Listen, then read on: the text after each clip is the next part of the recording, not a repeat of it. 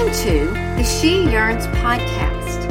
I am Cherry Strange, and I am so thankful you have joined us today. Thank you for being a part of this community. The She Yearns community exists to lead women to desire more of God in their everyday life, making Him evident and desirable to others. Welcome to the podcast. I am really excited to be with you today because I wasn't sure it was going to happen.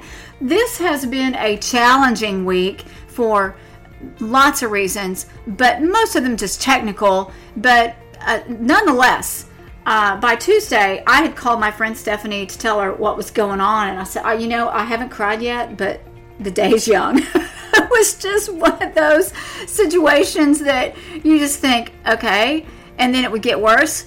Okay, I really don't know what I'm going to do to fix this. And it was just really defeating. You have this real defeating sense about what's going on, as if there's no way this is going to work out. I don't know how I'm going to get through this. And one of my daughters is going through a situation like that, and it's really permeating other environments. You know how that can happen? You just really don't know how you're going to get a handle on it. And it can even be very serious. We have these sets of friends that over the weekend, they've got this knock on the door that you really don't want as a parent by the police that said, their daughter had been in this serious accident and they needed to come right now. That is not the news that you want. And that is very defeating because you do not know what you're going to do. Well, that can be any situation, and it's not unusual, is it? We have those kind of things that come up. They're very defeating on the inside, because the realities, they're not always just this sense. It could be maybe an unexpected large amount of money that has to come out of your bank account unexpectedly. It could be something at your job that is just not working and it's really impacting other areas, or it's threatening your employment. It could be just relationships, serious elements. Maybe it was fine and now it's clearly not fine, and it's very serious. Or maybe you're just failing at something that you cannot fail at, and there are large consequences if you do, and you don't know how to get on top of it. All kinds of things. Or there can be things going on at home in your relationships there that are very serious, that you don't know what to do. All sorts of these things go on with us that bring a sense of defeat you and I cannot get beyond. And it's really a reality for us.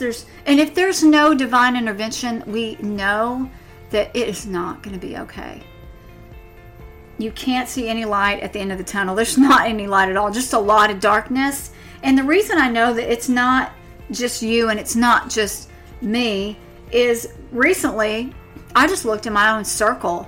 I have hundreds and hundreds of people who have signed up to be a little bit more involved, and they get updates and free stuff from the website. I went through them this summer, just kind of looking around to see what we're doing well and what we need to improve on and what is resonating. And I'm telling you, hands down, over and over again, the topics that were resonating were on discouragement. And that really spoke to me about what the needs are and what we need to talk about and address more, because that is so prominent in where we are in life right now. But the other reason I know that it is a big issue is because Jesus tells us it is. And He tells us that we should expect it. We don't want it, so we don't want to think that it's going to be normal, but it is. But the Bible is so clear. It's so instructive and so encouraging. He doesn't leave us alone to figure it all out in our defeated state. So today, I want to look at one example and talk about 3 things to help us remember when we feel defeated, because we're not left alone. We're going to be in 2 Chronicles today, talking about this idea along the life of King Asa. Now we're going to look at him. He's sort of a mixed bag because he doesn't finish life well, but he's like you and me, except that he is a king. You and I are not royalty in the worldly sense. Other than that, he was someone who very much resembles you and me. He believed God was faithful and trustworthy, except the times when He didn't. I think that probably can resonate with a lot of us, and that sizes most of us up right there. But today I want to zero in on a point in history when the king is faced with a very menacing predicament. Now, kings have certain problems that you and I don't have, but I think we can relate.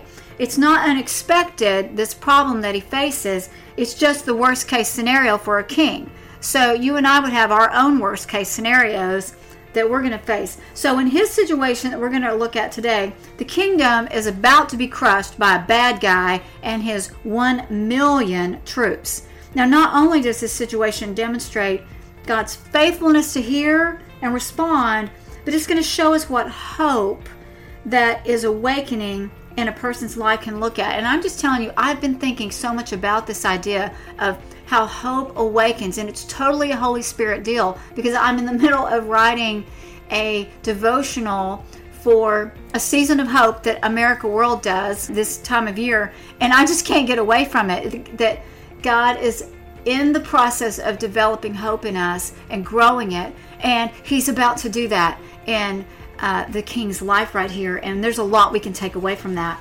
So the situation is found in chapter 14, and I'm going to start at verse 9. I'm just going to tell you the situation. So there is the bad guy, and he's known as Zerah, the Ethiopian. Now, what I learned in studying this is there's a little discrepancy on exactly who this guy is. That could just be somebody who took over the kingdom in Egypt, and he's the new Pharaoh in Egypt. He's just coming down from that area. That general area is known as a Cushite, and so that's who they think this might be.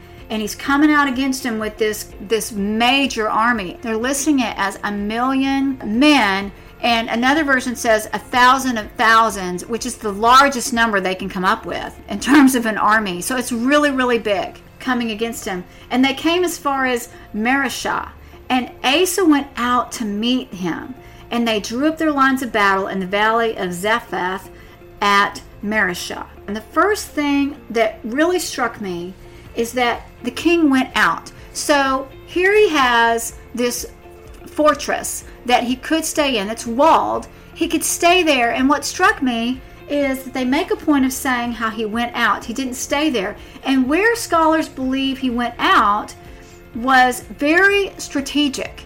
And he went out to this valley that was more like a ravine. It was skinny, so that when he went out, it would place him on more of an equal footing with the enemy, because he could not put his 1 million soldiers in there at the same time. So he could only put a small amount of people in there, which made it more equal when he's coming up against the enemy, which was military genius given the odds. What we see here happening is that Asa is using every means within his power possible. No matter what God was going to choose to do in his situation, the king had utilized every resource and ounce of wisdom he possessed in order to participate in his situation.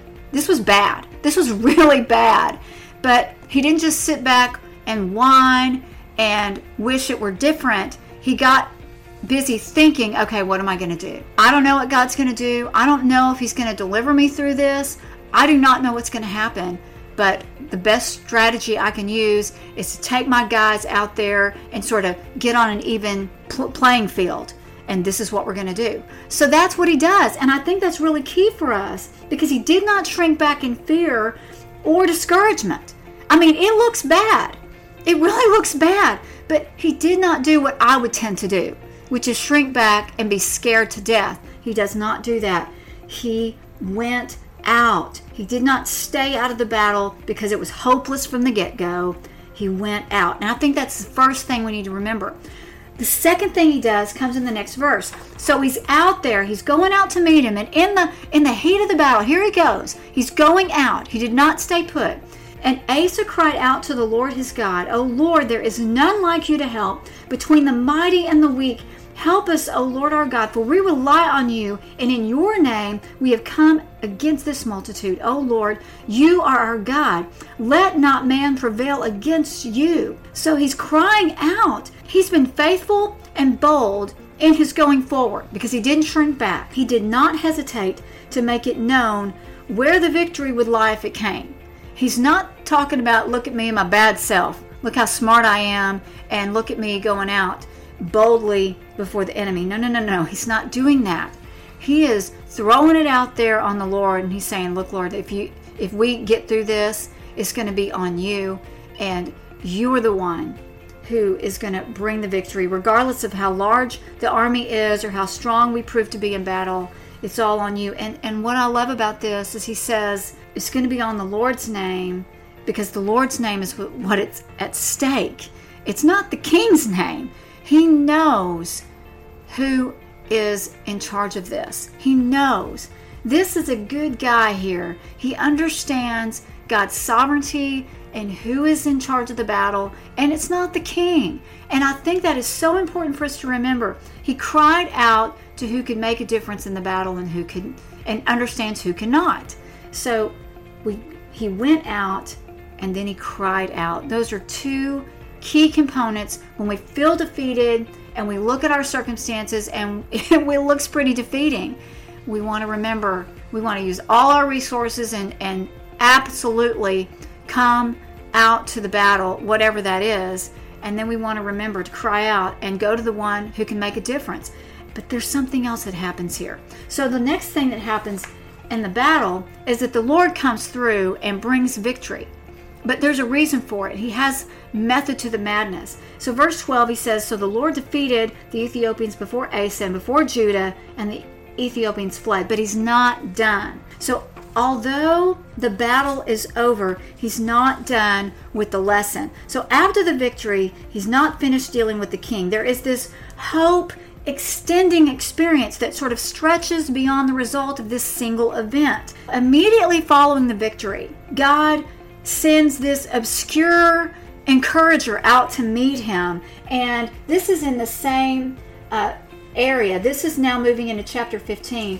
And so it says in the first verse, the Spirit of God came upon Azariah, the son of Oded, and he went out to meet Asa and said to him, hear me, Asa, and all Judah and Benjamin. The Lord is with you while you are with him. If you seek him, he will be found by you. But if you forsake him, he will forsake you. His message was hope-filled, spurring the king on to seek the Lord and the people.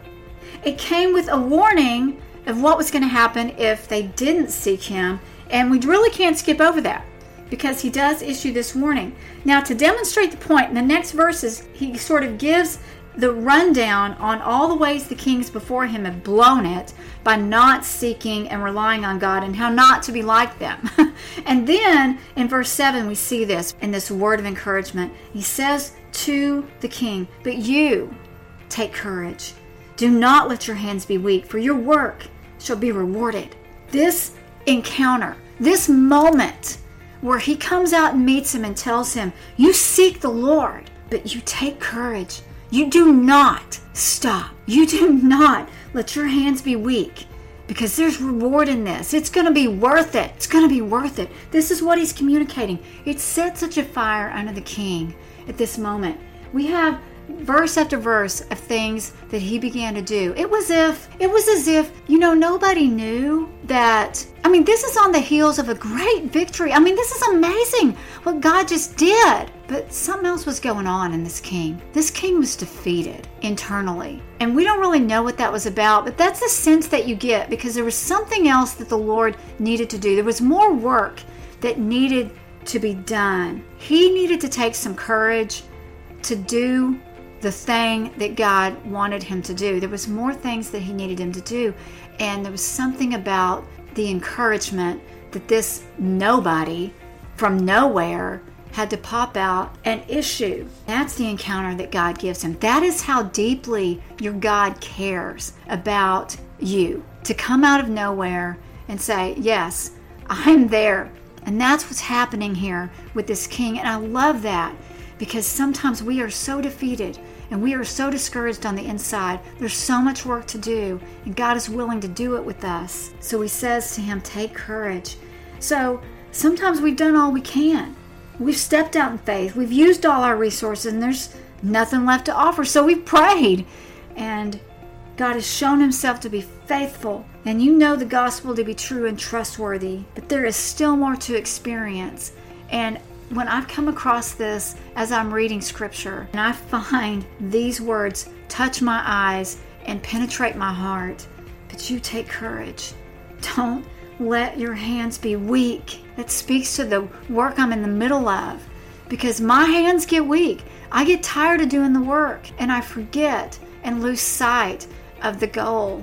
Let me be this obscure fellow that we meet in scripture here that doesn't show up anywhere else, and be that encouragement for you to take courage and not to let your hands be weak, knowing that your labor's not in vain. Don't slack off. Sister, get out there. He has meaning for you in the work that He's called you to do, and He's there to encourage you today. Don't be defeated. Remember these things, to go out, to cry out, and to take courage. And I'm so thankful to be able to share this with you today, and I look forward to being with you next time. Thank you again for tuning in today. We will be releasing a new episode every week. I would invite you to become a subscriber, and it really makes a difference when you share something here that you find helpful or encouraging. You make an impact. You may never understand the value or difference your suggestion or encouragement made in the life of a friend or casual acquaintance just by passing a resource along. So please share what you find here with others. I would personally be grateful. Don't hesitate to like us on Facebook or Twitter, or leave a review. For more truth-saturated, gospel-centered, spiritually insightful encouragement, please go to www.sheyearns.com, where you will find reading plans, articles, and other resources to help stir a desire for God into your everyday life.